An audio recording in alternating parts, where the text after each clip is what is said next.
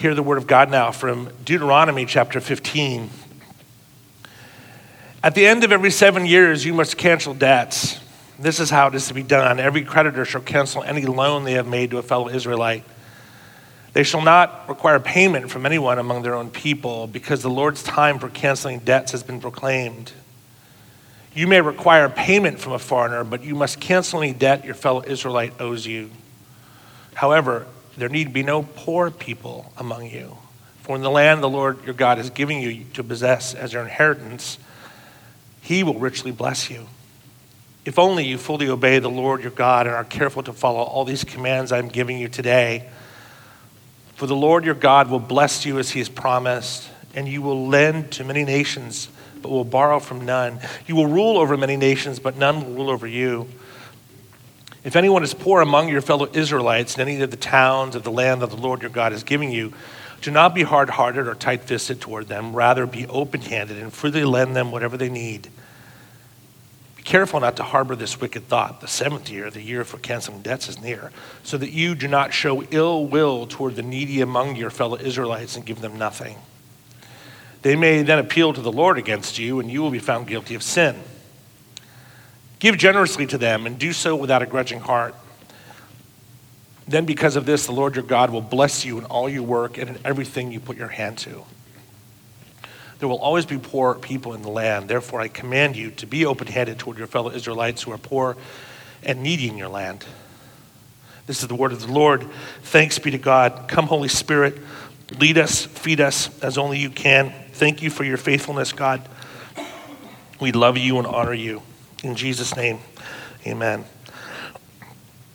Well, I'll start with this life snapshot. I used to work for InterVarsity Christian Fellowship, a college campus ministry on over 500 campuses around the country. I remember the role I had as a fundraiser, because everybody on InterVarsity staff, including the president, raises their own support.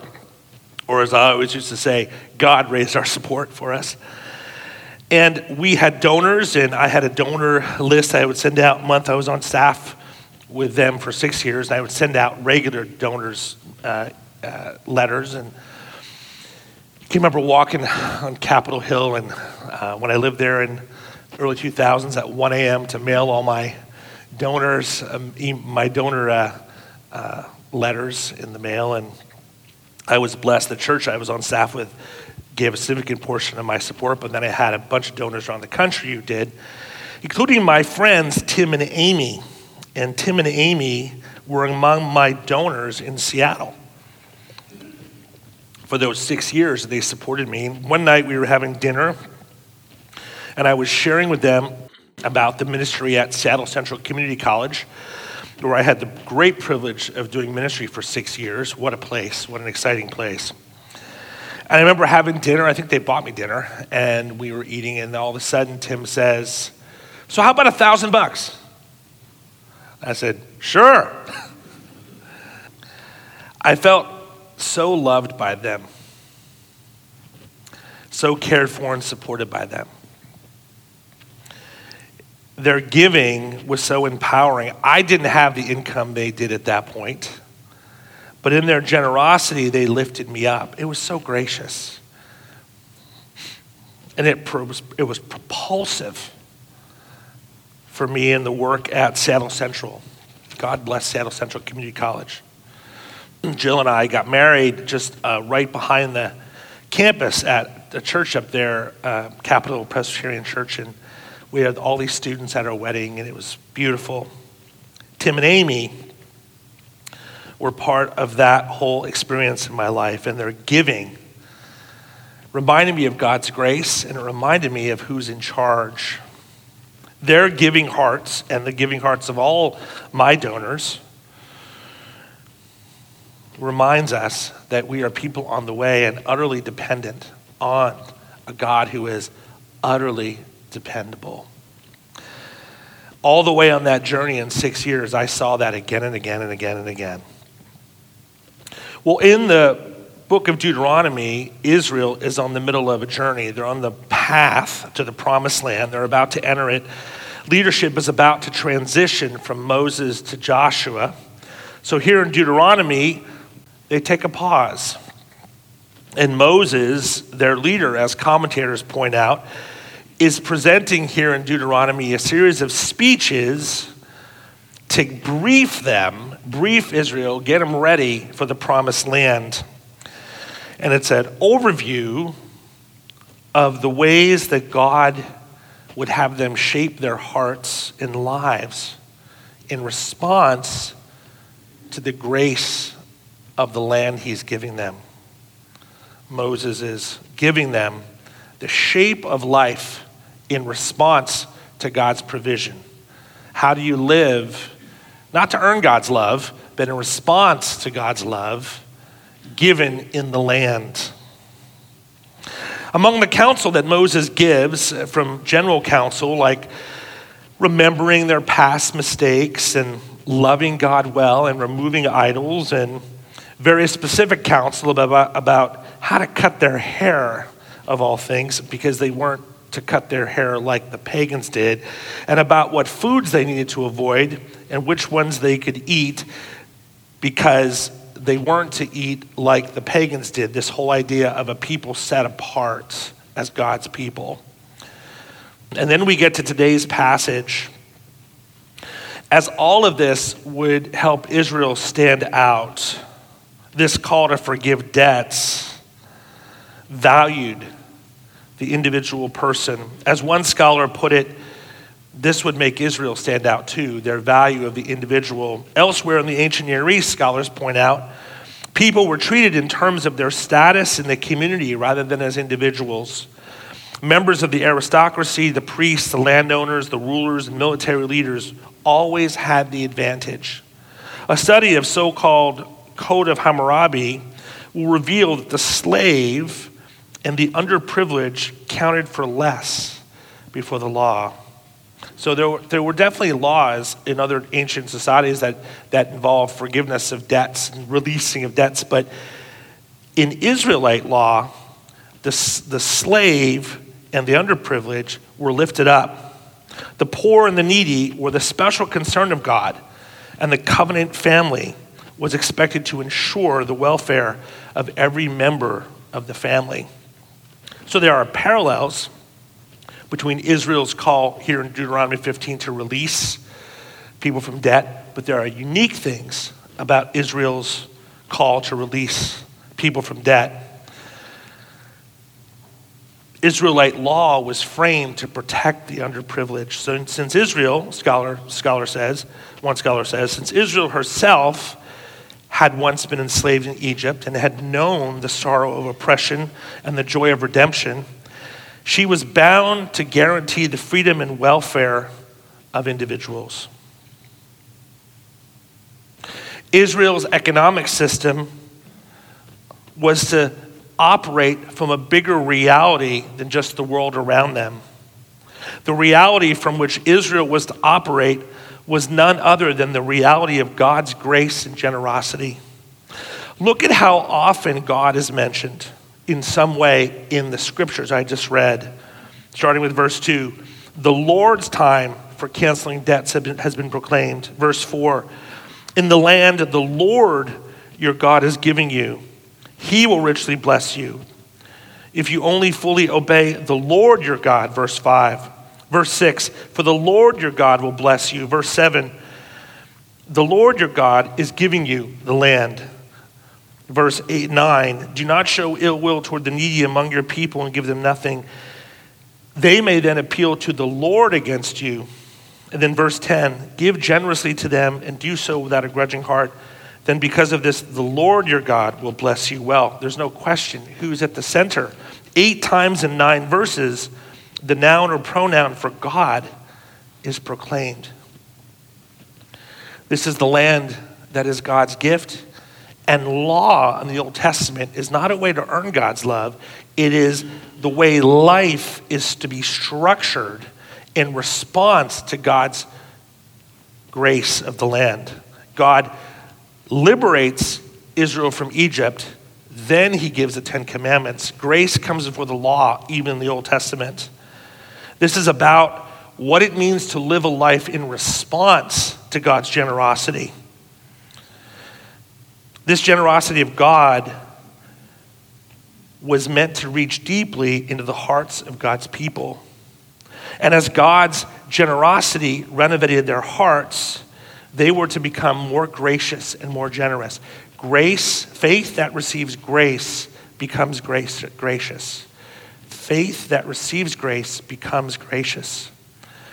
And that goes right not just to your actions, but it goes to your heart behind the actions. In verse 9, Israel is warned not to harbor the wicked thought of not loaning to the needy in the 6th year. You can see the temptation here.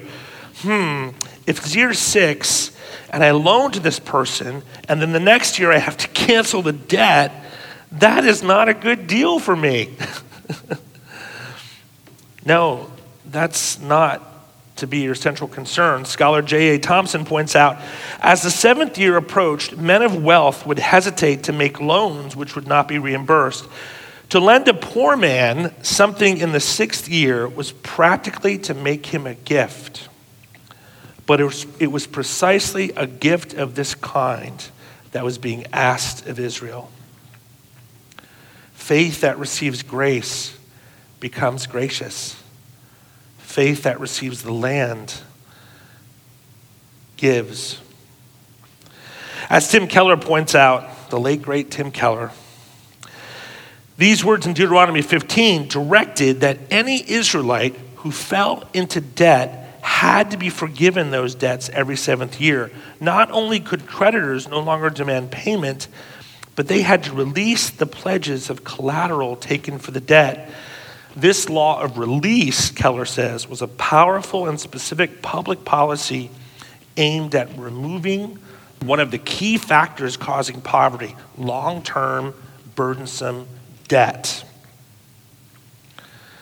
So here we can see, as Keller points out, how our text can both say there will always be poor in the land and that there need be no poor among you. You notice both things were said. As Keller points out, God's concern for the poor is so strong that he gave Israel a host of laws that, if practiced, would have virtually eliminated any permanent underclass.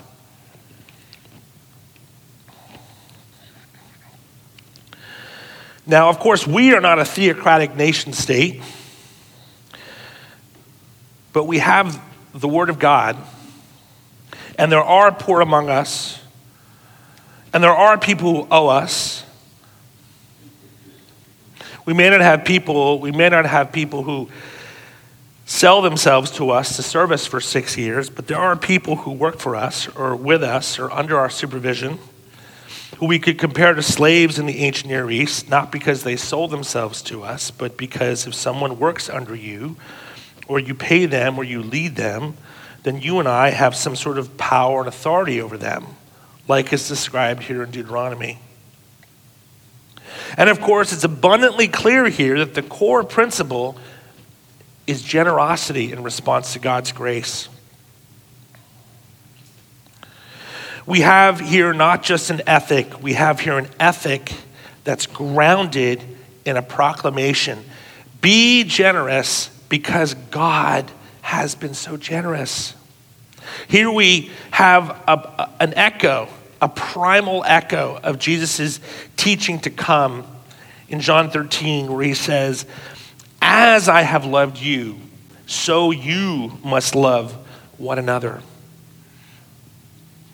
We live and operate within free market economics, but that, while it has its blessings as well as its dark side, it is not the sole ultimate reality. Free market economics is a reality, but it's penultimate. The ultimate reality that defines us as Christians is God's economy of generous grace. What defines us more than anything in the world we have to operate is the generosity of the God who has operated to save us in the most radical way, ultimately in Jesus. Israel had what it had because God blessed them. We too have what we have because God has blessed us. We can't stress that enough. We may work hard, but we have a lot to work with because God has given it to us in grace. In grace. You've heard that phrase, I think it's a song. He was born on third base and thought he hit a triple. Well, in a sense, spiritually speaking, that's true for all of us. No matter how hard we work, no matter how smart we are or think we are, no matter how big our life hits are, our missing of the mark is always much greater. We're always, in the deepest sense, batting from a deficit. If we're to read the Bible fully, that's humanity. Humanity is to start with a deficit. And so it's always and forever true that we have what we have because God has been gracious. We are Israel. We are Israel. And while the law of Israel may not be prescribed or commanded to us as it's written here by the New Testament, by the New Covenant, by Jesus himself, it does reflect the heart of God, ultimately revealed in Jesus Christ, who actually takes it to a deeper level. Life with God as the giver shapes a giving heart. The Jesus whom we believe in as Lord and the new covenant he inaugurates does not specifically command us to legislate unconditional debt forgiveness every 7 years. But our Lord does call us to forgive others of their sins 70 times 7, as Jesus said to Peter. This is an even deeper forgiveness. This command of the Lord is in fact even deeper than the law code Moses gives out in Deuteronomy. And when you live that out, it's going to affect every element of your life: time, talent, and treasure. The forgiveness of 70 times 7 will impact how we use our checkbook or our debit card, as the case may be. The law code of Israel is a preview of life with hearts renovated by God's grace. As Keller writes, Christian businesses will be different. He wrote, they should not squeeze every penny of profit out of their businesses for themselves by charging the highest possible fees and prices to customers and paying the lowest possible wages to workers. Instead, Keller writes, they should be willing to pay higher wages and charge lower prices that in effect share the corporate profits with employees and customers and with the community around them. This always creates a more vibrant, strong community. This is life with a 70 times 7 forgiveness heart, renovated by God's grace. For the Christian in business, a disposition to be generous will always involve some risk. It may even lead to financial losses at times. But as God has Israel's back, so God has ours. The ultimate North Star is not just the profit margin or return on investment. The ultimate North Star is faithfulness to the faithful God for the Christian. For the Christian in wider life, whether or not we own a business, a disposition toward giving time, talent, and treasure will also involve some risks. It may even involve some losses, at least from a worldly perspective. But as God had Israel's back, so God has ours. For some of us, this may mean we need to remember all the ways God has given to us. Maybe that's where we have to start. Maybe we're not ready to write the $1,000 check and hand it to someone in ministry or forgive a $1,000 debt. But maybe for others of us, it is time to do that. And maybe I know for many here in this church who give generously, that grace is already operating in your hearts. Praise God for your generosity. A lot of Amy's and Tim's in our midst. And of course, that doesn't just mean financial. Again, Jesus in the New Covenant opens up this reality to be beyond the checkbook, to a forgiving heart. Maybe someone doesn't owe you $10,000. Maybe they owe you $10,000 worth of an apology. Or maybe they owe you a service. Or maybe they do owe you money. Whatever the case, while Moses' words in Deuteronomy may not be God's law for us today, it is God's word to us today. And it reflects the heart that God wants to shape in us. This is not to mandate that we forgive all debts immediately, but you can even approach the debt that you still feel called to collect with a forgiving, gracious heart. Or maybe God may call you to forgive someone's debt entirely. The idea of releasing someone from debt is a sort of letting go, a letting go of what is owed. A heart shaped in divine grace knows when to let go. And not just to let go, but to let go without any resentment or animosity. Our text warns us. Isn't it interesting how God has this concern about the disposition of our hearts in the Old Testament? Often this is associated with the New Testament, with the fruits of the Spirit and such.